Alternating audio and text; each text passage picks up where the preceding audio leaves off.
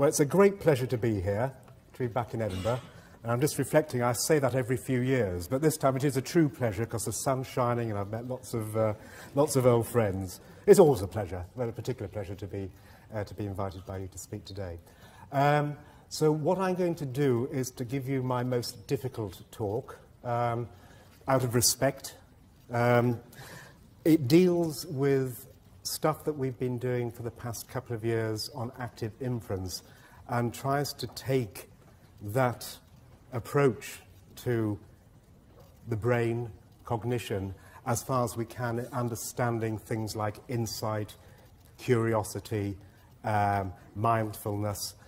So I'm giving you an apology at the beginning that this is difficult material. I'm going to have to do it within 45 minutes, and I'm not going to, so someone's going to have to tell me to shut up at 45 minutes. If we don't get to the end, don't worry. This is all for fun. We're not going to be talking about predictive coding. We're actually going to be talking about the equivalent, the sister of predictive coding for models of the world that can be cast in terms of discrete states. So we're going to be talking about Markov decision processes of the sort that you might find useful in modeling psychophysical or psychological or indeed economic, like game paradigms. And that's going to help us a lot in understanding the role of various mathematical formalisms that drive good behavior. So let me just overview my talk. In fact, let's actually get to know each other. And we'll do that through playing a game. And the notion of this game is for me to find out how Bayes optimal you are. Yeah? So I'm going to judge your optimality on your performance collectively on this game. So here's the game. I have a purpose, and I'll explain why after we do the game. But in prosecuting this game, doing this experiment with you, I'm after one number. It's basically how many exposures do you need to discover the abstract rule that lies behind this game. So here's the rule. I'm going to tell you your prior beliefs. There are going to be three colours presented, and those colours are the large circles here, green, blue, and a red. For the moment, ignore these little circles down here. And your job, your task, is to choose and to tell me and your friends the correct colour. And all that I will tell you is that the location of the correct colour depends upon the colour of the middle or upper dot here. So that's all you know. And all I'm going to tell you is whether you are right or wrong in making choices. And I repeat, what we're after here is how many trials of this game does it require for a Bayes optimal Edinburgh audience of intelligentsia to discover the rule. I'll tell you how UCL did once we find out how well you did. Okay, so let's start the game then. Andy, what colour would you like? What's the correct colour? Green. Green, okay. So we're focusing on the first trial, and Andy has chosen green, and the correct colour is indicated by this magenta ring here. He was absolutely right. Well done, sir. I don't know how you did that. Special powers. Okay. Would you like another go? No. You can choose somebody else. David, what would you like? I'll go green. You're going to go with green. Well, sir. Are you a philosopher as well? I guess I am. You, sir, what would you like? Red. You want red. This is remarkable. Okay, this doesn't normally happen. I'm not sure it's going to confound the rules. Welcome to Edinburgh. Well, yes, precisely. I shouldn't have started with this, should I? You, sir, what would you like? Blue. You'll go blue. No! Oh. Where are you from? Glasgow? Okay, well, that's good. That's a prediction. That's a violation. You'll learn something now. So you had a hypothesis. It didn't work. Now learn from that. Okay. Lexa.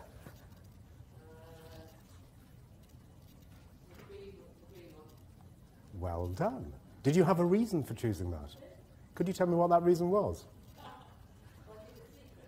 No, you meant as soon as you think you know the answer, you should shout out. That's the number I'm after.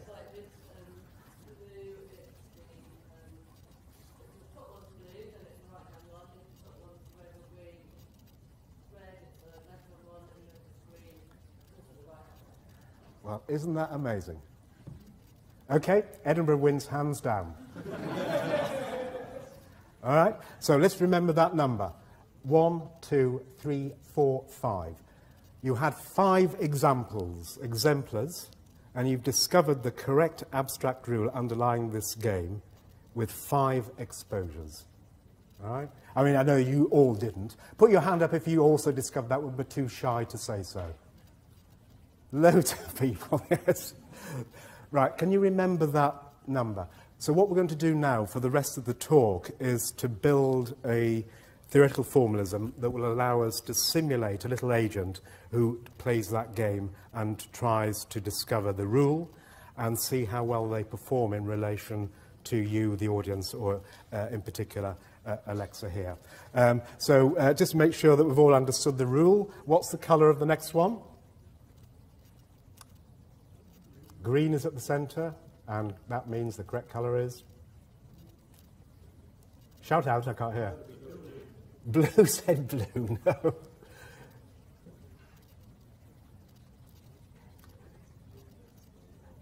You got the correct rule. Shall I just rehearse your rule? If the colour in the centre is green, then the correct colour is in the centre, which is always green. If the colour in the centre is blue, then the correct colour is always on the right-hand side. And if the colour is red, then the correct colour is always on the left-hand side. So what would we anticipate that the next colour is going to be? It's green, yeah. And the next one, so we have blue,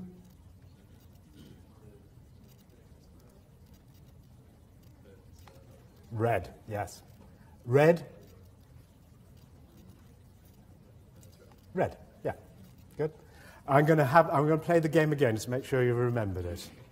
You're undermining my confidence that you generally remembered the rule that you saw now. However, you did articulate it on exposure number 5. Right. So, and those are the rest of the answers. So, I repeat, the objective now is to see if using purely Bayesian principles we can reproduce that remarkable ability to gain insights into the structure, the causal structure of our world with a sparse number, very, very sparse number of bits of information or evidence. And the route we're going to take is through active inference and Hamilton's principle of least action, the path of least resistance.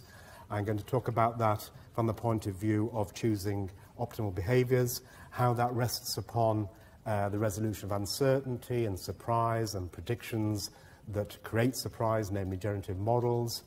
I'm going to briefly talk about the sorts of process theories that follow from this if you're a neurophysiologist.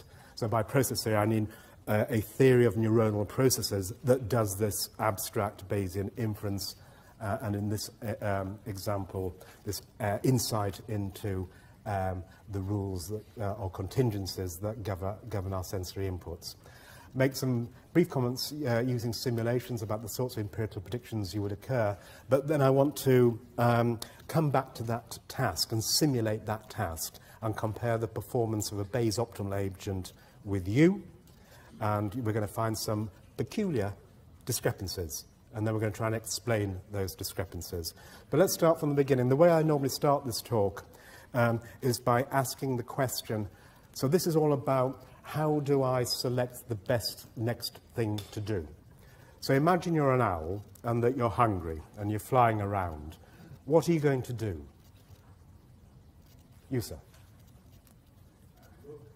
You're going to look and search. Perfect answer, thank you very much. So that's exactly what you're going to do. The first thing you're going to do, you're going to fly around and you're going to look for your prey. You're going to locate your prey. In my rhetoric, you're going to resolve uncertainty about the location of the prey before you engage in predatory or exploitative behaviour.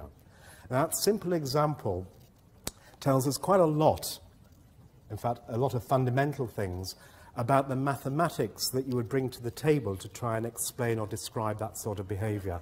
And I'm going to compare and contrast two approaches with which some of you might be familiar. On the one hand, I'm going to talk about optimal control, reinforcement learning, value maximization under the general umbrella of selecting actions U at any point in time that maximize some value function of the states that would ensue if I took this action now. So if I take action U now, then there will be some state that I realize in the next time step that has a value, and my job is to select those actions that maximize the value function of states. And I'm deliberately going to introduce this dialectic between the alternative formulation on this side. I'll in fact dissolve the dialectic later on, but I want to celebrate it at the moment just to make a few key points. The alternative formulation says, well, hang on a second, we've just said that the first thing we do with any problem is resolve uncertainty, and we go and forage for information, we go and make sure that we know the context, resolve our uncertainty about the consequences of any subsequent action. Now, things like uncertainty are attributes of beliefs, which means that we know that the best action cannot be a function of states of the world, even if they're fictive. It has to be a function of beliefs about states of the world. In other words, a function of a function, known mathematically as a functional. So what we're saying is, no, this doesn't work. We have to be able to cast the solution in terms of optimizing an energy functional of a belief under a particular course of action. But we've also just spoken about looking for the prey and then eating the prey. Implicit in that is the order matters, right? It matters whether I first go to the fridge and then take out something to drink, or whether I start drinking and then go to the fridge. They will have very, very different consequences. So it's not just a question of selecting the best next action. It's selecting the best course of actions or sequence of actions that I'm going to refer to as a policy. And which means then that we have to optimize our policies, not our actions, our sequences of actions, which means that we're now optimizing a path integral or a time average of an energy functional of beliefs about states in the future S sub tau. And that's nice because that quantity, a time integral or a path integral of an energy, is called action, which means that all that we are saying is that we can understand good behavior in terms of Hamilton's principle of least action. And this should be contrasted with what you would normally be exposed to if you do reinforcement learning, optimal control theory and the like, which appeals to a very different principle called Bellman's optimality principle. So that would entail things like optimal control theory, direct program, reinforcement learning, expected utility theory, and so on and so forth. The alternative that is epistemically invested in virtue of optimizing a functional of beliefs are the free energy principle, active inference, and what we'll see later as artificial curiosity, referred to in robotics as intrinsic motivation, Bayesian decision theory, and so forth. That's the formalism I'm going to use. There's an interesting physics backstory as to what energy functional one should choose.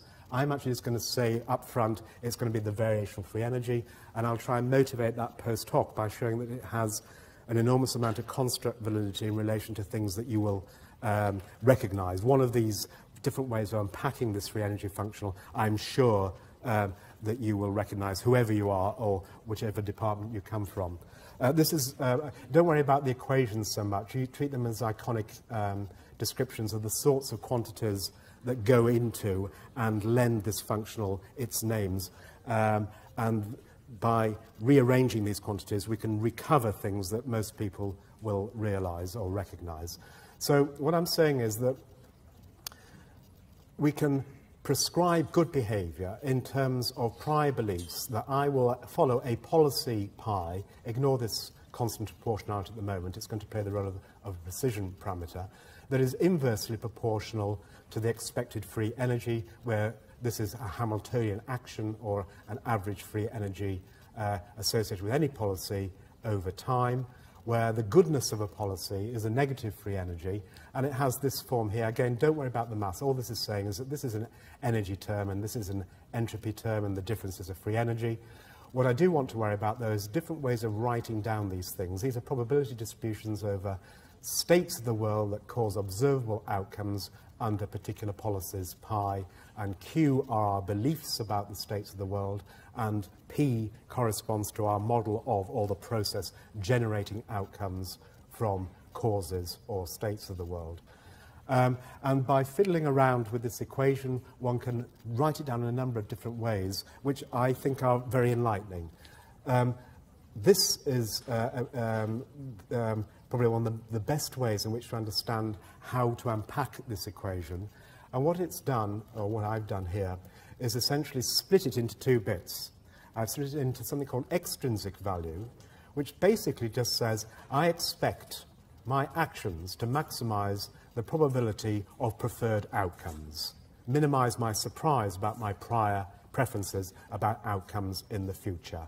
And that's going to play the role of an extrinsic value, where the extrinsic part comes from the having these prior beliefs about outcomes, just given I am me.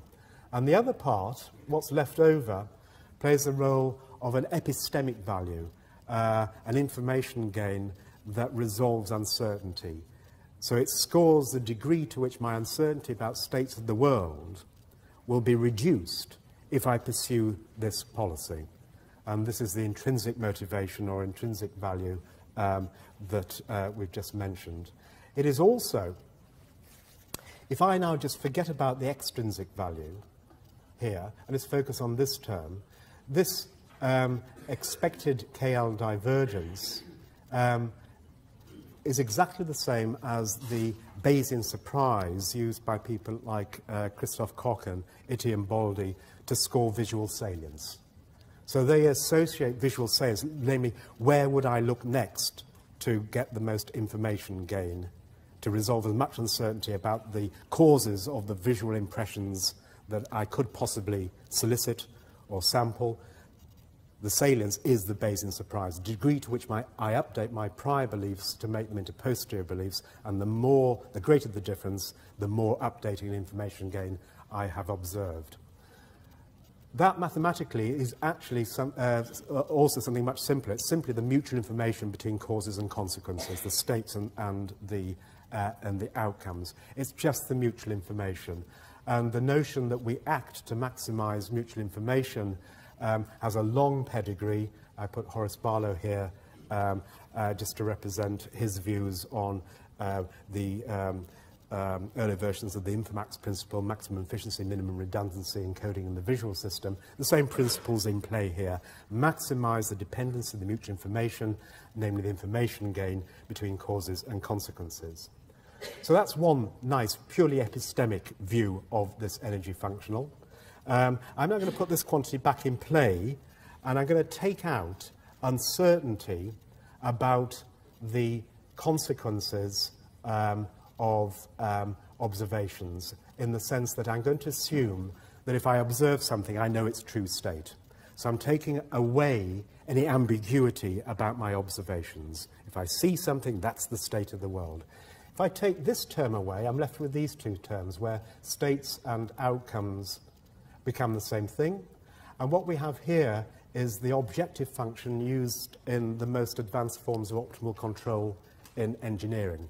It's the KL divergence, or the difference between what I believe will happen under a particular policy and what I want to happen, or my prior preferences about the long-term outcomes. So this is KL control. In economics, it comes along as risk-sensitive control or risk-sensitive behaviour. So that's in the absence of any ambiguity.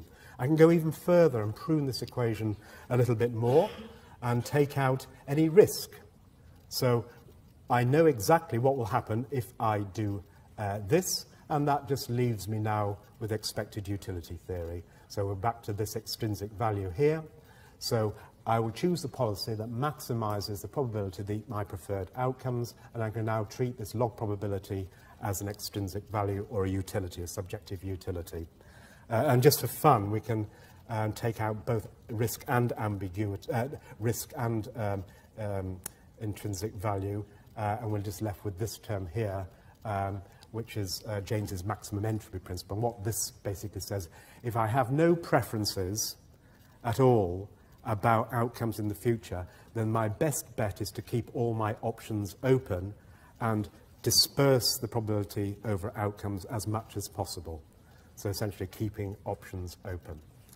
So to realize those sorts of imperatives that are offered by minimizing this free energy functional, we have to have this model, this probability structure that relates causes to consequences and how those consequences unfold under different behaviours or actions. Again, this is the last detailed mathematical slide, but don't worry about the equations. I'm going to be able to portray the simplicity of this, the sorts of models we're going to use to demonstrate that abstract rule learning task using the graphics on the right-hand side.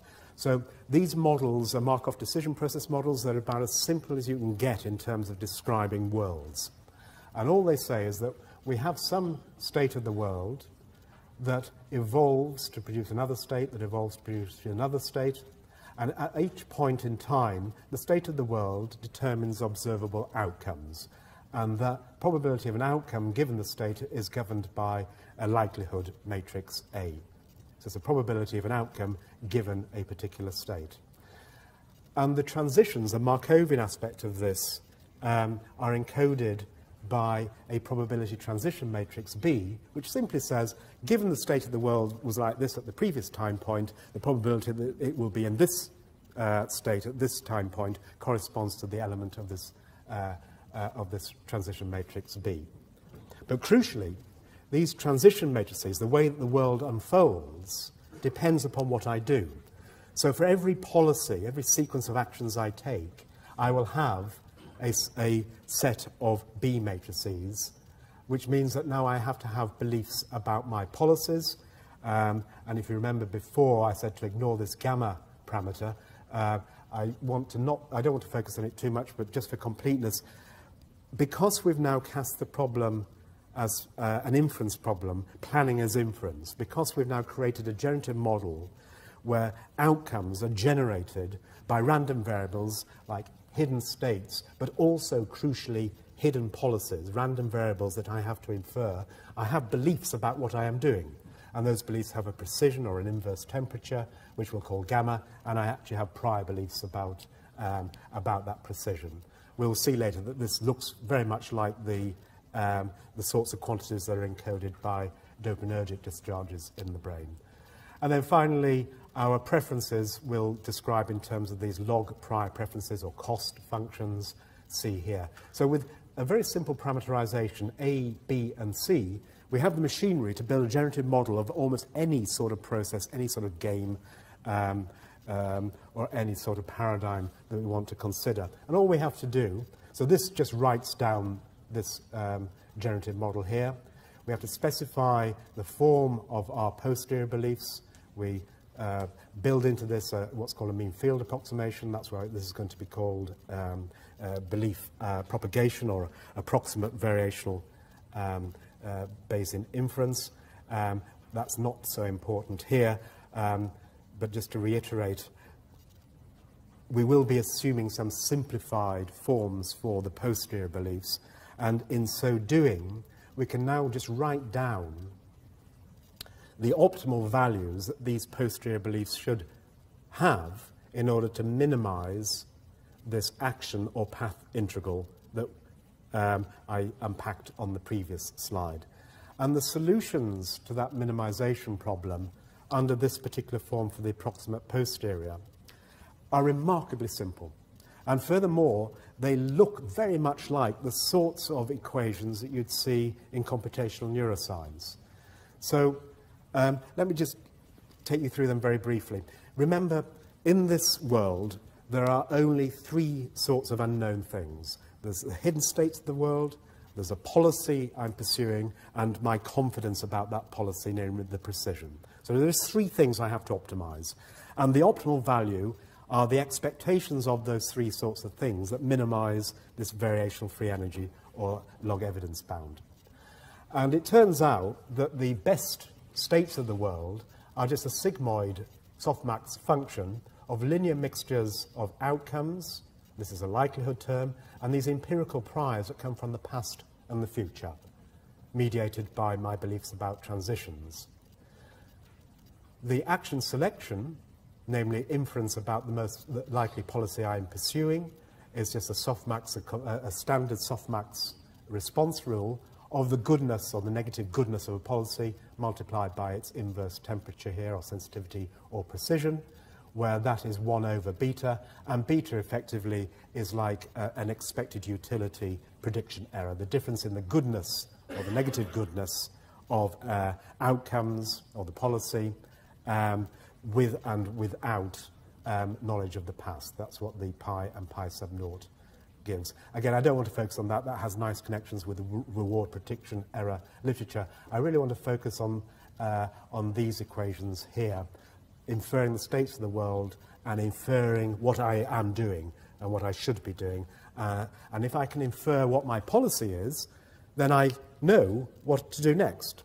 So if I average over all my policies in proportion to the likelihood I'm pursuing that policy, that has all my epistemic and utilitarian bits in it, then I can select the action that realizes the outcomes that will be pursued under that policy. And that's what this little panel says here. So this is a very rough schematic that just associates the update equation, the Bayesian belief updates here that we get from minimizing variational free energy under that generative model to different bits of the brain. This is probably better exemplified in this schematic here. So the basic idea is that we get these observed outcomes, these sensory input, comes into the brain. We do our state estimation by optimizing our beliefs about hidden states of the world under all plausible policies. This allows me, or the agent, to evaluate the goodness of the policies in terms of the expected free energy that I will encounter should I pursue that policy into the future. I can compute the precision or the confidence in those beliefs and generate a probability distribution over all plausible policies. And I can use that probability over competing policies to weight or average the next state. And if I know the next state, I can select the action that brings about or realizes that state. I can act, I can solicit another outcome from the world, and then the cycle begins again. So we have this sort of perception-action cycle in play that is informed with this deep generative model that is deep in time because it considers outcomes in the past and in the future. So that's the basic idea. I'll show you one simple example of this and then come back to our abstract rule learning task. So the illustration here is a very simple task. It's a two-arm maze, and this rat believes it's got two moves in which to secure a reward in one of two baited upper arms of the maze. And it can, and if it secures or goes to one of the two arms, it has to stay there, so it can make a mistake. Crucially, though, there's an epistemic option. It can go to the lower arm of the maze, where it will find a cue, an instructional cue. And if it's blue, it means the reward is on the left-hand side, and if it's green, it means the reward is on the right-hand side. So it's got a choice. It can either go directly to one of the two rewarding arms, and 50% of the time it will be correct in a 50% rewarding schedule, but if it's wrong, it loses the opportunity to go and subsequently get the reward. Or it can forego one move without reward to go and act epistemically to explore, to resolve uncertainty about where the reward is, and once it knows where the reward is, it can then just go to the rewarding arm. So exactly the same expected utility, but from the point of view of the free energy function of beliefs, the epistemic drive is much more attractive. So what will hopefully happen is that the agent, in minimizing expected free energy, will resolve its uncertainty and then go to the baited arm. This just details the way that you build these state spaces. It's an interesting game. very quickly. You have to specify the control states, which are just moving to any of the 4 locations. Hidden states of the world. Here there are 2 factors: where am I, and the context of the reward on the left or the right, and then how these hidden factors or hidden states conspire to produce outcomes. Outcomes, for example, I'm happy, I'm here, and there is a reward there, or I'm not so happy, and there isn't a reward there. And the happiness is scored in terms of this cost function or log preference in terms of natural units or nats, if we're using natural logarithms, which we are here. So this is basically specifying the utility, if you like, that complements the epistemic part of the free energy in driving behaviour. So that's the setup. This is the sort of behaviour you get. The top panel scores the initial state and policy selection. The lines here reflect confidence about the final confidence about the policy being pursued. It can make 2 moves or 4 moves, so there are 12 there are 10 or 12 options, sequences of moves it can make. This scores the final outcome and the integrated expected utility and reaction times. This here scores its beliefs about the beginning of the trial, the context, is it right or is it left, that has been accumulated through learning by minimising this free energy functional over time. These 2 middle panels we'll come back to. These speak to the process theory, so we'll come back to those in a second. I just want to illustrate the basic sort of behaviour which you see in any of these sorts of simulations. And what I've done here is start off by placing the reward on the left and the right and the left and the right, and then after a couple of trials I've just kept it in one place. So now the rat could learn that in fact the reward is systematically on one side. And what happens is, in this sort of situation, is that the rat starts off by going to resolve its uncertainty, acting epistemically, and then going straight to the reward, and it's happy. After a while, though, it starts to accumulate evidence that, in fact, that's an unnecessarily explorative behaviour, and that, in fact, the information gain obtained by securing the instructional cue starts to become less and less and less, because it starts off more confident that the reward context is going to be a left context. And that means as the epistemic part of the free energy goes down, at some point it falls below the extrinsic value or the expected utility, and suddenly exploitative behaviour kicks in. And at that point we see a transition in behaviour, and suddenly the rat will go straight to the reward.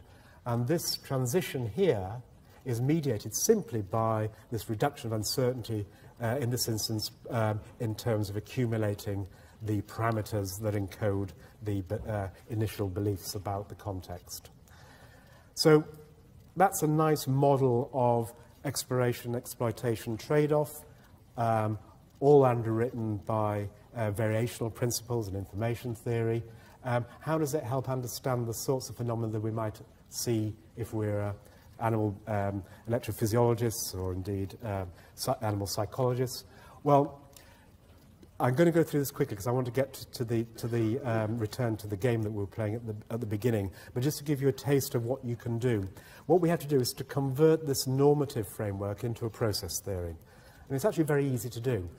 What we do is we take these solutions that we talked about before that underlie Bayesian belief updating, that are the minimizers of this free energy functional. And instead of explicitly working out the solutions, we're just going to write down a gradient descent or a hill descending scheme such that the rate of change of any of these variables is proportional to the negative gradient. And then the system will inevitably find the minimum. And if we do that, the equations don't change very much. If you keep your eye on the equations here, we get this, where a little dot has occurred or appeared on the top there. There it is there. And it's balanced with this decay term here. What I've just essentially done is convert that solution into a differential equation, and in so doing, now I've got a model of neuronal dynamics that, in fact, are probably better exemplified in this slide here, where we can now fill in these panels that describe the updates of the hidden states and the updates of our confidence or precision in beliefs about behaviour. So again, 3 unknowns, hidden states driven by observations, beliefs about the past and the future with the decay term, that have all the look and feel of changes in transmembrane potential that are passed through a sigmoid voltage current activation function to create a model of neuron firing. Here we have our policy selection and the learning, which I talked about before in terms of the context. Again, has all the look and feel of associative plasticity with associative terms here and decay terms here, which means now we can start to simulate electrophysiological responses in terms of little ERPs and look at the differences between our explorative and exploitative periods of behavior. And we can even simulate dopamine-like responses that have this sort of characteristic phasic behavior that is due to and only to the changes in the confidence that this animal has about the context in which it's operating. With that sort of model in mind, you can do all sorts of interesting things. I've just focused here on a couple of trials. Here are the neural firing rates of various cells encoding expectations about different states of the world at the beginning, second and final move of the rat, at the beginning of the trial, at the second point in real time of the trial, and the end. And we can track the expectations about the finally chosen option in relation to the unchosen option, showing characteristic evidence accumulation with a degree of saltatory dynamics here as there are updates to the beliefs as new evidence or sensory information is acquired. As time goes on, the rat gets more confident, it's more efficient, and these simulated electrophysiological results show something called phase precession. If we assume that the evidence acquired, like visual sampling, is acquired every, say, 250 milliseconds, we get things like theta-gamma phase coupling and phase precession, and we can even simulate dopaminergic responses. We can simulate place field responses. I like this example because it highlights the sort of the temporal thickness that comes along with these generative models with future in mind. So I said before that these states at the beginning, middle, and end of the trial, at the beginning of the trial, at the middle of the trial, and at the end of the trial, which basically means that neuronal representations that start off being beliefs about the future become beliefs about the past as time progresses, which means that you've now got a spatio-temporal encoding of trajectories as you navigate through spaces that lends the dynamics that you would see, the sort of flavor that you get when you look at things like place cells and grid cells and the like. You can do violation experiments. Very quickly, an example here. I've just shown the simulated electrophysiology for 2 trials at the beginning and just prior to the transition. So the stimuli and the behavior are exactly the same. But here, the agent is much more familiar with outcomes, so that we can treat these as a standard, whereas everything's surprising at the beginning, and we can treat that as an oddball. And we can see the decrease in simulated electrophysiological responses, usually associated with things like the mismatch negativity. And in terms of the confidence, the agent is more confident now, and that increase in confidence actually emerges earlier, showing a simulated transfer of dopaminergic responses from the rewarding cue to the instructional cue, resolving the uncertainty. Good. I went through that rather breathlessly because I'm mindful of my 45-minute time constraints. So I want to get back to the game. Right, you all remember the game? So if right, you're looking at me cheekily. Right, what's the first colour on the first slide? Perfect. And the next one.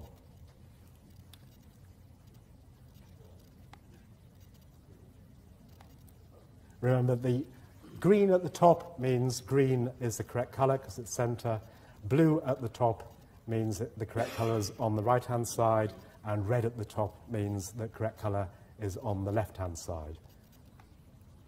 And you discovered that rule, if you remember, after 1, 2, 3, 4, 5 exposures, which I repeat is remarkable. I've never seen that before. 7 is the current record, and that was in Zurich.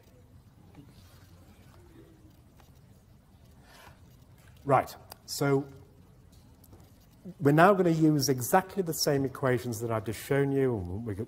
I'm not sure that I will show you this, but you can actually simulate EEG responses and eye movements and the like, whilst doing that paradigm. Now, clearly, we're not going to be able to tell our agents what I told you, but we can write in through the prior beliefs about the likelihoods and through their preferences. Basically, I can tell the agent what I told you. So what I've told the agent, or what the agent knows, is that there are 3 rules. There are 3 correct colours. The hidden states of the world can be where I'm currently looking. And my decision, I could have chosen one of the 3 colours or declared it, or I can be as yet undecided. The outcomes are basically what I'm currently seeing, which is red, green, or blue, or if I'm at the starting location in the centre, then I see nothing. Where I'm actually looking, and I'm feeding that directly back to the agent, and some feedback. If I haven't decided, it's open, I can be right or wrong. Crucially, I'm only going to give preferences about being wrong.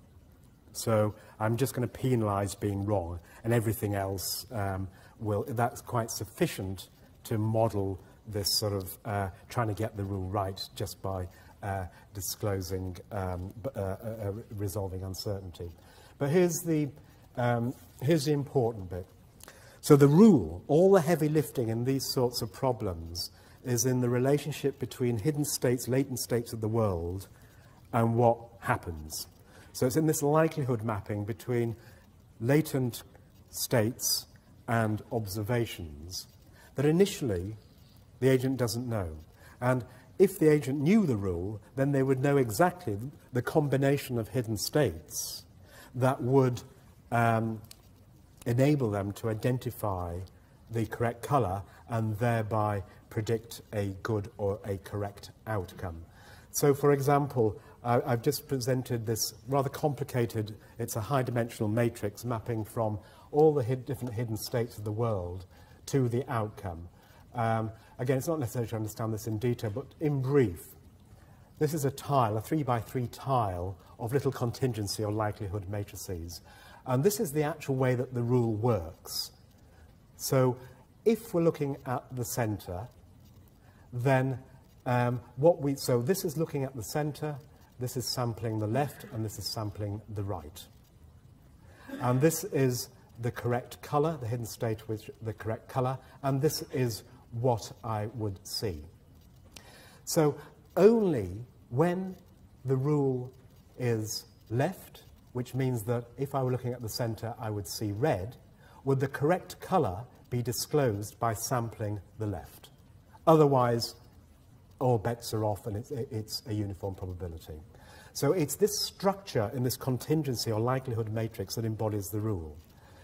This is what the agent started with. It has no concept of the rule, other than it knows the centre colour is, if it looks at the centre, it knows which rule's in play. But it doesn't know what the rule means, exactly like you didn't know what the rule was. You knew there was a rule there, you knew how to identify it, but you didn't know what it meant. So it's now equipped with exactly the same knowledge that you had, and now we're going to expose it to exactly the same sequence of events that you saw in going through those trials in the previous slide.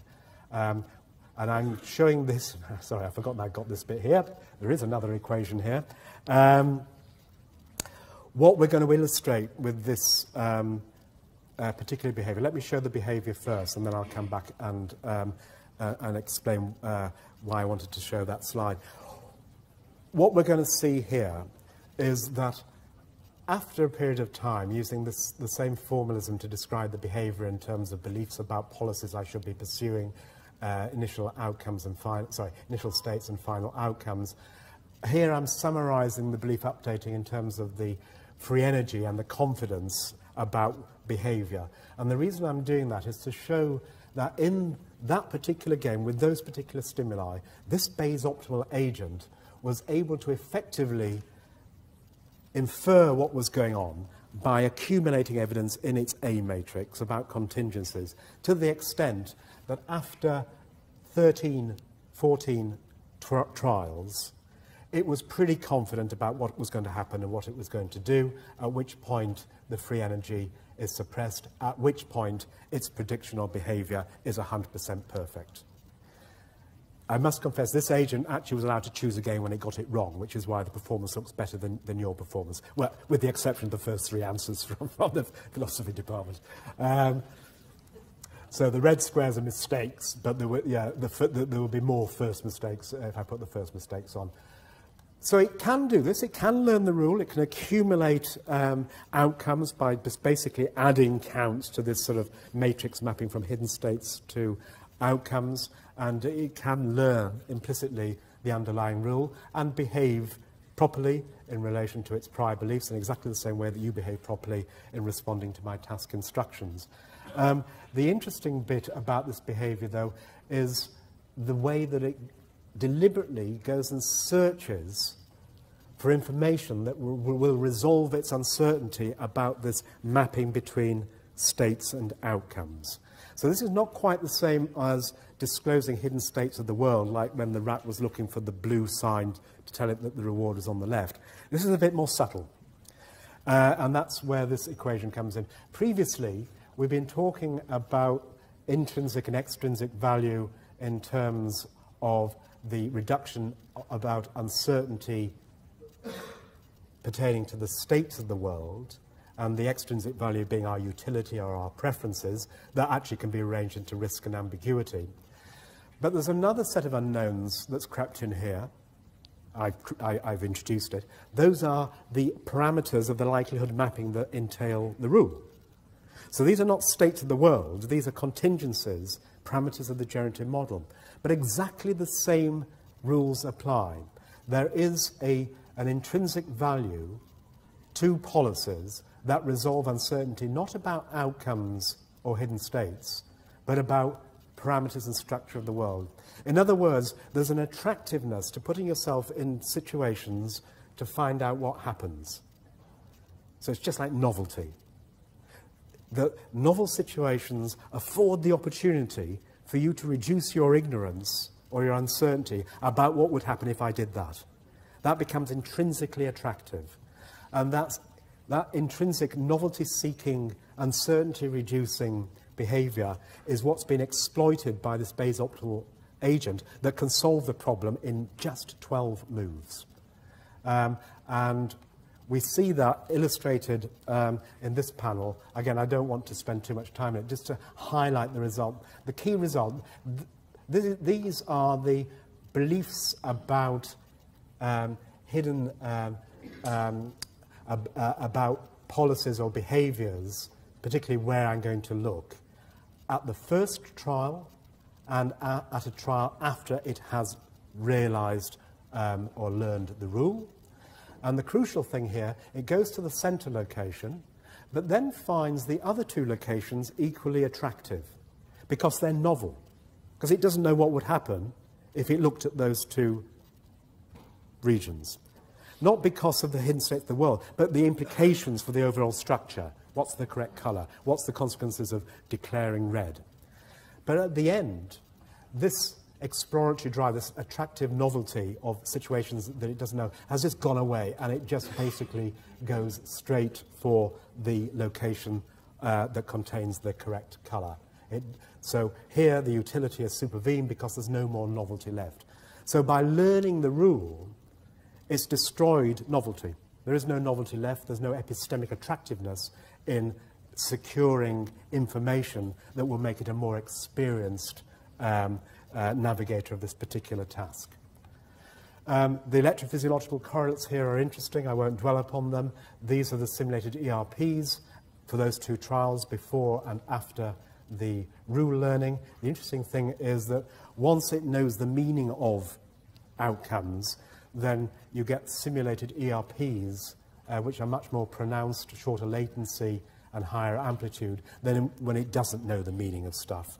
So you make some very clear predictions about before and after insight in terms of the electrophysiological correlates. And that was highlighted here. However, I want to close, though, by just pointing out to you, you did it in 5 moves. This is Bayes optimal. It cannot be improved on. So how did you do it? It's a really deep question. It is mathematically impossible for you to do, I put 6 there in the font, hope you were bright. I didn't realise you'd actually get down to 5. How did you do that? There is an answer. I think we may have scanned the whole thing a bit before the first trial. I don't think that there were only 5 trials. That's certainly true, but I hadn't given you the outcome, so you couldn't deduce. There was no information that would resolve any uncertainty. There were patterns that, well, yeah, I think that's half the answer. But it's not the fact that you knew the answer in advance, because I didn't give you it was the 5th answer I gave you that the rule was actually articulated exactly as it was. But the pattern, the notion of pattern structure. So I think that's where the clue is.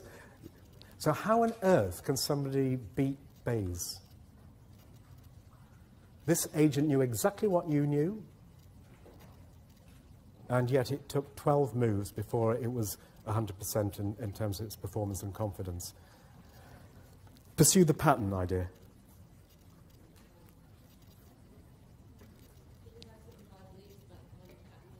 Exactly, exactly. The very fact you knew there was a rule narrows the hypothesis space down enormously. And I didn't tell my agent there was a rule in play. So just knowing there is a rule in play enables you to clear the table of all sorts of implausible configurations of that A matrix. So just think about what is a rule. A rule is, well, if A, then B. But it's only B. It's not A, B, C, or D. That means that for any, if you like, column of that A matrix, or any combination or mixture of hidden states of the world, that means one and only one of the outcomes can have a value 1, and the rest are 0. Just that, you don't know which one it is, but the fact you know that there has to be this unique low entropy contingency or likelihood mapping means you can exclude a whole universe of A matrices. What does that mean from the point of view of Bayesian inference? Well, what it means is, instead of having to explore 10 to the 12, 10 to the 30 possible configurations of the A matrix, there is a small number, that in fact there are only about 36, that the agent could plausibly have gone through. So basically, an idea. If that, then that, then that. Does that work? No, it doesn't. Let's try this one. If that, then that, then that. Because this one is actually selected from a countably small number of plausible hypotheses that you have to wait until it comes into mind. But once you've got it, you can evaluate that hypothesis, and if it's consistent with the evidence, you've won. And if it's not, you just keep on going until the end. So what you've got is basically, because the very fact that you knew what a rule is, means you can reason beyond the evidence at hand. And you can be ampliative in your abduction.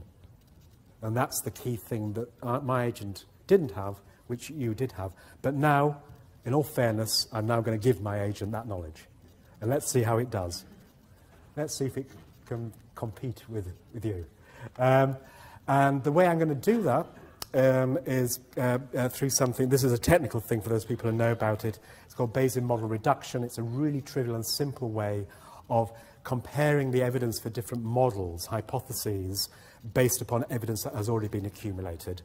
And in this instance, it actually unpacks into a very simple equation, which means that I can basically set my A matrix connections to 0 if there's not enough evidence for them in relation to my for any one set of hypotheses that have to conform to this. There's a rule there. So at least one of the columns should have 0s everywhere apart from 1 somewhere.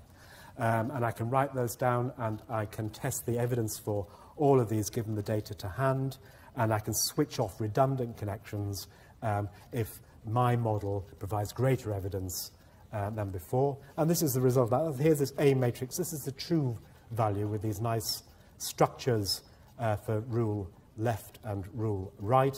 This is how we started with. These are the accumulated evidence on that naive Bayes optimal model that didn't know that there were rules, what a rule was. And this is what happens when I do my Bayesian model reduction. If I tell it, well, actually there's a rule there. So only a small set of A matrices are going to be plausible a priori. And of course, it can find much more efficiently the true structure. How efficient is that? Well, first of all, I'm just going to simulate thinking about all the evidence to date, shortly before, after 12 moves, and I'm going to pretend that's like sleeping. It's basically rehearsing everything you've learned and eliminating redundant connections or synapses to reduce your model, to get a simpler explanation which has a higher evidence for the data that you've accumulated during the day. And when we do that, we actually see, if you like, a categorical increase in performance in terms of free energy and confidence with sleep relative to without sleep. So there's a measurable behavioural improvement if you allow this little agent to take a nap after it's learned enough to make the Bayesian model comparison or reduction a useful thing. A much more interesting implementation of this this simplification, this Bayesian model reduction, is to let it think about its move after every trial. Just be a little bit more mindful about it. Just reflect on what happened. Say, well, perhaps I can get rid of this parameter in the A matrix if it's more like a rule than the one with the parameter in the A matrix. And if I do that, and I simulate this many, many, many times, I get this result down here. Ignore these, they're not very interesting. The key point I wanted to make is down here. So these are 64 subjects. The first one is exactly what the game that you played with a, well, in fact, it's not actually, because this one was a little bit, right, sorry, no, this is with the, with this prior, this hyper prior, if you like, that rules are in play.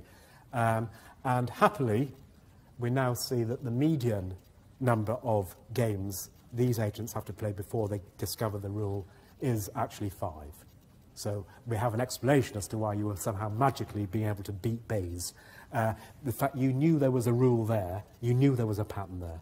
You knew there's a structure that constrained all possible explanations for the contingencies, and you use that to just examine selectively and judiciously the particular hypotheses that you wanted to evaluate. And that's basically it. That's it. Thank you very much. I just want to thank my collaborators and thank you for your attention. Thank you.